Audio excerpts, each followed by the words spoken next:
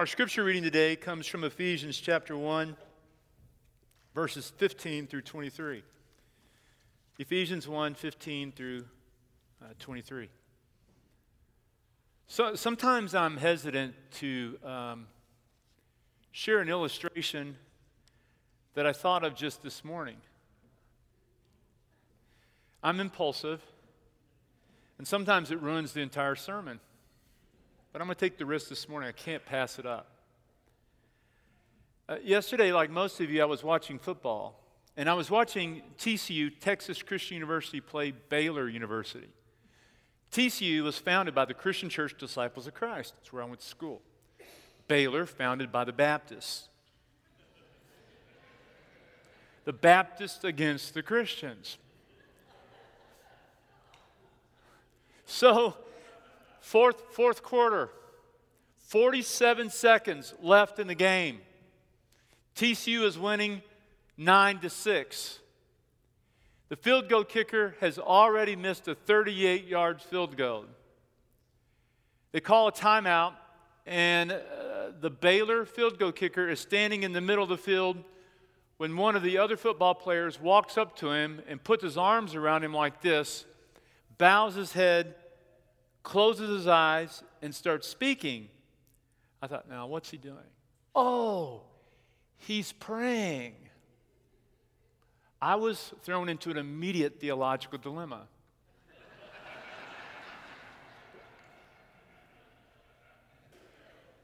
What if he makes it? What if he makes it and God uses a field goal kicker to beat the disciples of Christ, the Baptists, right? What do I do with that? And it caused, and eventually TCU did lose the game in the third quarter. It's troubled me.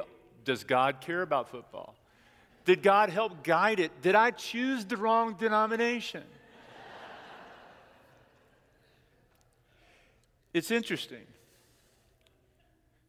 It's a lot of fun. But in this scripture we're reading today, Paul is praying.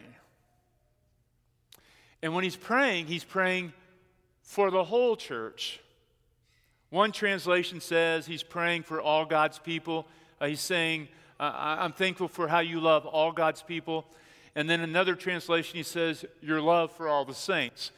And what that means to him is Baptists and Catholics and Christians and Presbyterians and Methodists and Episcopalians and Pentecostals, all of us are part of the church. And God had nothing to do with Baylor winning that game. Here's the reading. For this reason, Paul writes, ever since I heard about your faith in the Lord Jesus and your love for all the saints, I have not stopped giving thanks for you. I love that. I have not stopped giving thanks for you, remembering you in my prayer. I keep asking that the God of our Lord Jesus Christ, the glorious Father, may give you the spirit of wisdom and revelation so that you may know him better. Isn't that a great prayer for our church? I'm just going to keep on asking and asking and asking, God, that you would give our church a spirit of wisdom and revelation so that we could know God better. Great prayer. I pray also that the eyes of your heart would be enlightened, flooded with light, in order that you may know the hope to which he's called you, the riches of his glorious inheritance in the saints, and his incomparably great power for us who believe. That power is like the working of his mighty strength, which he exerted in Christ when he raised him from the dead and seated him at his right hand in the heavenly realms. Far above all rule and authority, power and dominion, and every title that can be given, not only in the present age, but also in the one to come, the one we're living in now. And God placed all things under his feet and appointed him to the head over everything for the church. which is his body, the fullness of him who fills everything in every way. This is the reading of the Word of God. God's people did say. So today, before I dig really into what I consider to be the biggest heart of this passage from Paul and what it means for us, I want to get at a couple things that I think are also very important. The first is that being a Christian is a part of being a community. The reason I titled this series "Together We Can" is that to remind you, to remind me, to remind us that together we can be the church, that together we are the body of Christ, that Christianity is not something that we do on our own. It's something that we do together, that we serve our city together, and that everyone here matters. We all have a place here as a part of the church.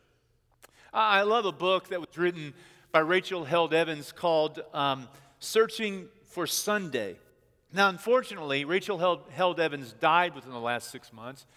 She was a great writer, contemporary Christian writer, a millennial, writing to millennials about the church. She died unexpectedly. This book is one of her better books, and in this book, she really asks some critical questions of the church. She's very, very critical of the church, that sometimes we put these guardrails around the church that don't allow us to break out and to think creatively and openly, that sometimes the church is not a safe place to ask questions. But what I love about her book is that she's also very, very optimistic and hopeful about the church, of what the church can be when we allow it to be a place for questions, where we allow it to be a place where people can stretch out and test and try new things and explore God in new ways and new ways of worship. And she says, as she was thinking about leaving the church, she ultimately found her way back to the church, because she said ultimately that being a Christian is a part of a community, that it's not so much what we believe, it's how we believe together. We do life together. We serve together. And she said, I can't be a Christian on my own. I need the church. You know, I was thinking about that earlier in the earlier service.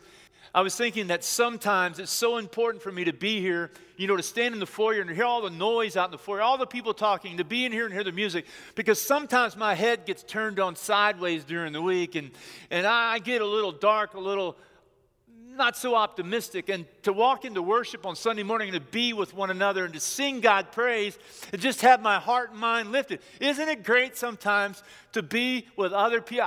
Not great, I need it to be here just to put my head on right, to remind me of why I'm here, why we're here, to know that God loves me. Isn't it great to be a part of God's people? You see, I love that, because I see all these examples of how we're doing life together. The way we serve together. We're building a home together for a refugee family. The way we care for people together. Last weekend we had 2 funerals, one on each end of the weekend. I love the way that our families came together and supported those families, providing meals and comfort to those families, doing life together in time of sorrow, and raising children together. Did you know, as Corey stood here with Luca Ryan, right here was Jeff McGahee. He'd been teaching 5th graders for 8 years. You think that's impressive? Linda McCarty's been teaching children for 29 years. It's something that we do together. You see, Paul, when he wrote this letter, it's all about community. We tend to read it personally as it's addressed to me, but no, it's not addressed to me. It's addressed to us. Paul, when he wrote this letter, he was writing to a group of people he knew intimately. He knew their families. He knew their struggles. He founded that church. That church became a major church in Asia Minor, which is now Turkey. They started 6 other churches. Paul started the church, founded the church. Paul was there at one time for more than 3 years. He called teachers and leaders, equipped pastors, and left the church behind and was writing this letter back to them. There's a beautiful story at one point where Paul is on his way to Jerusalem, and he stops and docks a ship in Ephesus, and the elders and the members of the church came out to see Paul.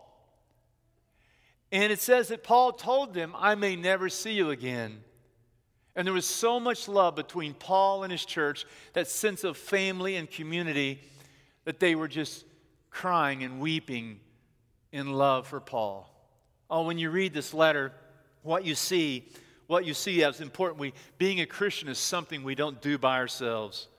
We do it together. And our best example or witness, perhaps, to the world is not always what we say, but how we love and care for one another. The other thing I'd point out to you is just notice how, optimistic and positive Paul is in this letter. Paul, whenever he wrote a letter, he generally wasn't writing one because everything was going well. He was often writing them because things weren't going so well to a church. But what I love about this is he doesn't begin by complaining, doesn't begin by fault finding, doesn't begin by pointing out what was wrong with the church. And believe me, every church has something wrong with it. Every church is made up of people. And when you bring people together, there's going to be trouble. The only way to have a perfect church is for there to only be one member. The minute you add the second person, there's problems. So Paul could have pointed out all the problems, but instead he says, I am so thankful for you. Such a great reminder. The importance of being positive and nurturing a spirit of gratitude. I don't know about you, but sometimes it is so hard today to be positive. So much negativity all around us, all the time, everywhere. And sometimes some of us even have a pessimistic bent or nature to us because of the way that we were raised. We fault find, we condemn, we judge. But one thing we learn from Paul here is that Paul had a different approach. Paul said in Philippians 4:8, focus on what's good and beautiful in others, what's noble and beautiful and true. Focus on those things. Focus on those things. Now, I remind you, Paul wasn't always that way. You may remember that at one point Paul was a hater. Paul looked for the bad in others. But over a number of years, that negative spirit, that hate-filled spirit in Paul's heart became a heart of love and goodness, so that when he wrote this letter, just thanksgiving flowed out of it. I say this to you because I can't think of something even more important than recognizing community, how important it is to be positive. And if you're like me, when you come in here on Sunday morning, I just pray that you will feel that love to let go of it. Let go of it. Do you struggle with negativity? In a moment, we're going to sing a great song called Free. Free, about being set free. Maybe today, if you're struggling with that and if you're finding reasons difficult to be thankful, just leave it. Just leave it here on the altar and ask to be set free. Now, here's the heart then. Community, thanksgiving, the prayer. It's interesting. What does Paul pray for? The first thing he says when Paul prays in this letter, he prays that God would be made known to them. He says, I just keep asking God to be made known to you. I'm praying that the Holy Spirit is going to fill your heart and mind with light and wisdom and revelation so that you'll know God better. Now, that just sounds like, that's really good, Pastor Dave. That's pretty big insight. We go to church to learn about God. We forget. I love Paul's passion. He's saying of all the things we could talk about, all the things we could pray about, he said it all starts with God, who is our creator. And he says, I'm just praying for you as a church that you're going to have a passionate desire to know God. A zealous, passionate fire in your spirit to keep asking God, we're hungry for you. God, we want to worship you. God, we want to know you. Because Paul knows something about us that sometimes we forget.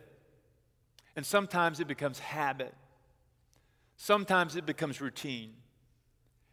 And sometimes we show up just telling God about us rather than wanting to know God. And you know what? God already knows everything about us. It's okay to share what you need to share. But the answer comes in knowing who God is. And there's a wonderful verb here, a word here, epinosis. When he prays for them, he says, I'm praying that you will have epinosis. It's a Greek word that means intimate, personal, experiential relationship. So when Paul here is praying, he's praying that they would know God personally, not know about God, but know God. In fact, in Philippians 1:9, he says essentially the same thing to them. He says, and this is my prayer, that your love may abound more and more in knowledge and depth. Epinosis. Colossians 1:9, he says essentially the same thing. For this reason, since the day we heard about you, we've not stopped praying for you. We continually ask God to fill you with the knowledge, intimate, personal knowledge of God's will so that you would know His will. In Ephesians 4:11-13, which comes later in Ephesians, he says this. He says that God has appointed apostles and pastors and teachers. Why? To equip us for the works of service, to call people together for unity, and so that we would know God personally. Whenever I forget what I'm supposed to do, all I have to do is read these words. It's my job description. My job description is to equip you to serve, to call you to ministry, to call us together, to focus on what we have in common, to bring us together, to know that together we can serve, and then to call us and pray us into an awareness of the presence of God. What if we kept asking? What if we kept asking, God, be real to us? What if we prayed as fervently? Well, 4 thoughts. The first is, God wants to be known. Just like we want someone to know us and love us, God wants to be known too.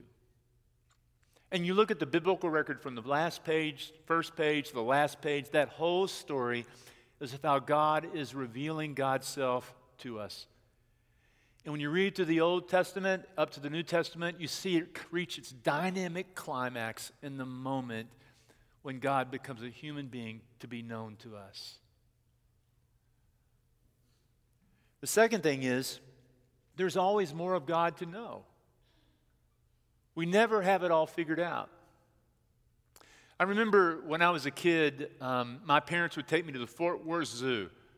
And you know, Fort Worth has a really good public zoo. It's really great. I couldn't wait till my mom and dad would take me to the zoo. It seemed like the biggest place I had ever been. I felt like we could spend a week there exploring every nook and cranny and seeing every exhibit in the zoo. So when my son was about 4 or 5 years old, I was really excited to take him to the Fort Worth Zoo.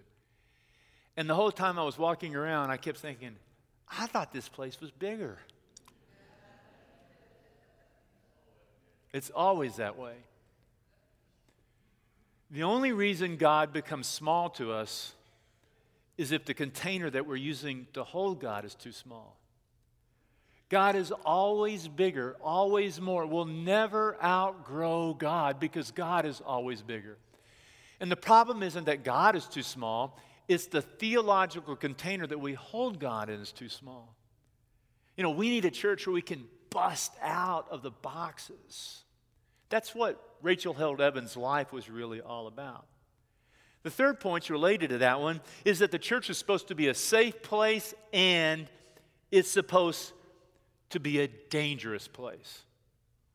Same time. What that means by that is we should be able to ask all the questions we want.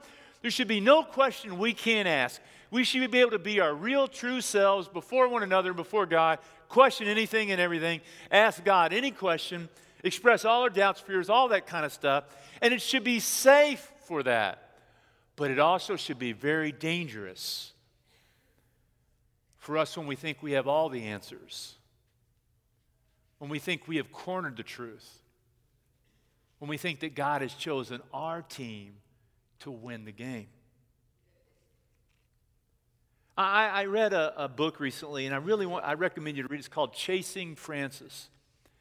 Chasing Francis is actually it's interesting. I read 2 books in the last week about a minister. One was where a church member went and shot the minister. The next is the book Chasing Francis, where the minister gets fired. I don't know what that's about. It's a little troubling. Safe and dangerous. Well, anyway, Chasing Francis is about this minister he was called the Bible Answer Man. Had it all figured out. Built this big church on this theological system. God all figured out all the answers, had an answer for every single thing, until he met a woman named Maggie and her daughter.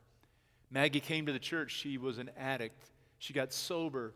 Church embraced her. And then one day, her 9-year-old daughter, Maggie's 9-year-old daughter, was riding a bicycle, fell off the bicycle, hit her head, and she died. And Maggie looked at the minister and says, "Where is God now? Where is your God now?" And Chase says in that moment that something broke inside of him. He said it was like a china cabinet filled with expensive, perfect china. It fell over and cracked and went everywhere. Nothing that he'd once believed made as much sense to him anymore. And so he went to church that Sunday, and all these doubts, he'd built this church where questioning wasn't okay. And then all of a sudden he found himself asking all these questions, and he begins to explore these things. He sits down on the edge of the stage and says, "I think I've lost my faith." He was immediately sent on pilgrimage.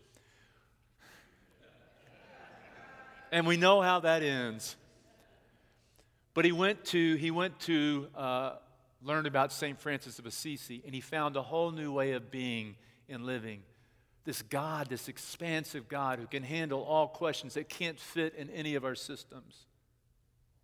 You know what it is? It's my 4th point is that it's supposed to be messy.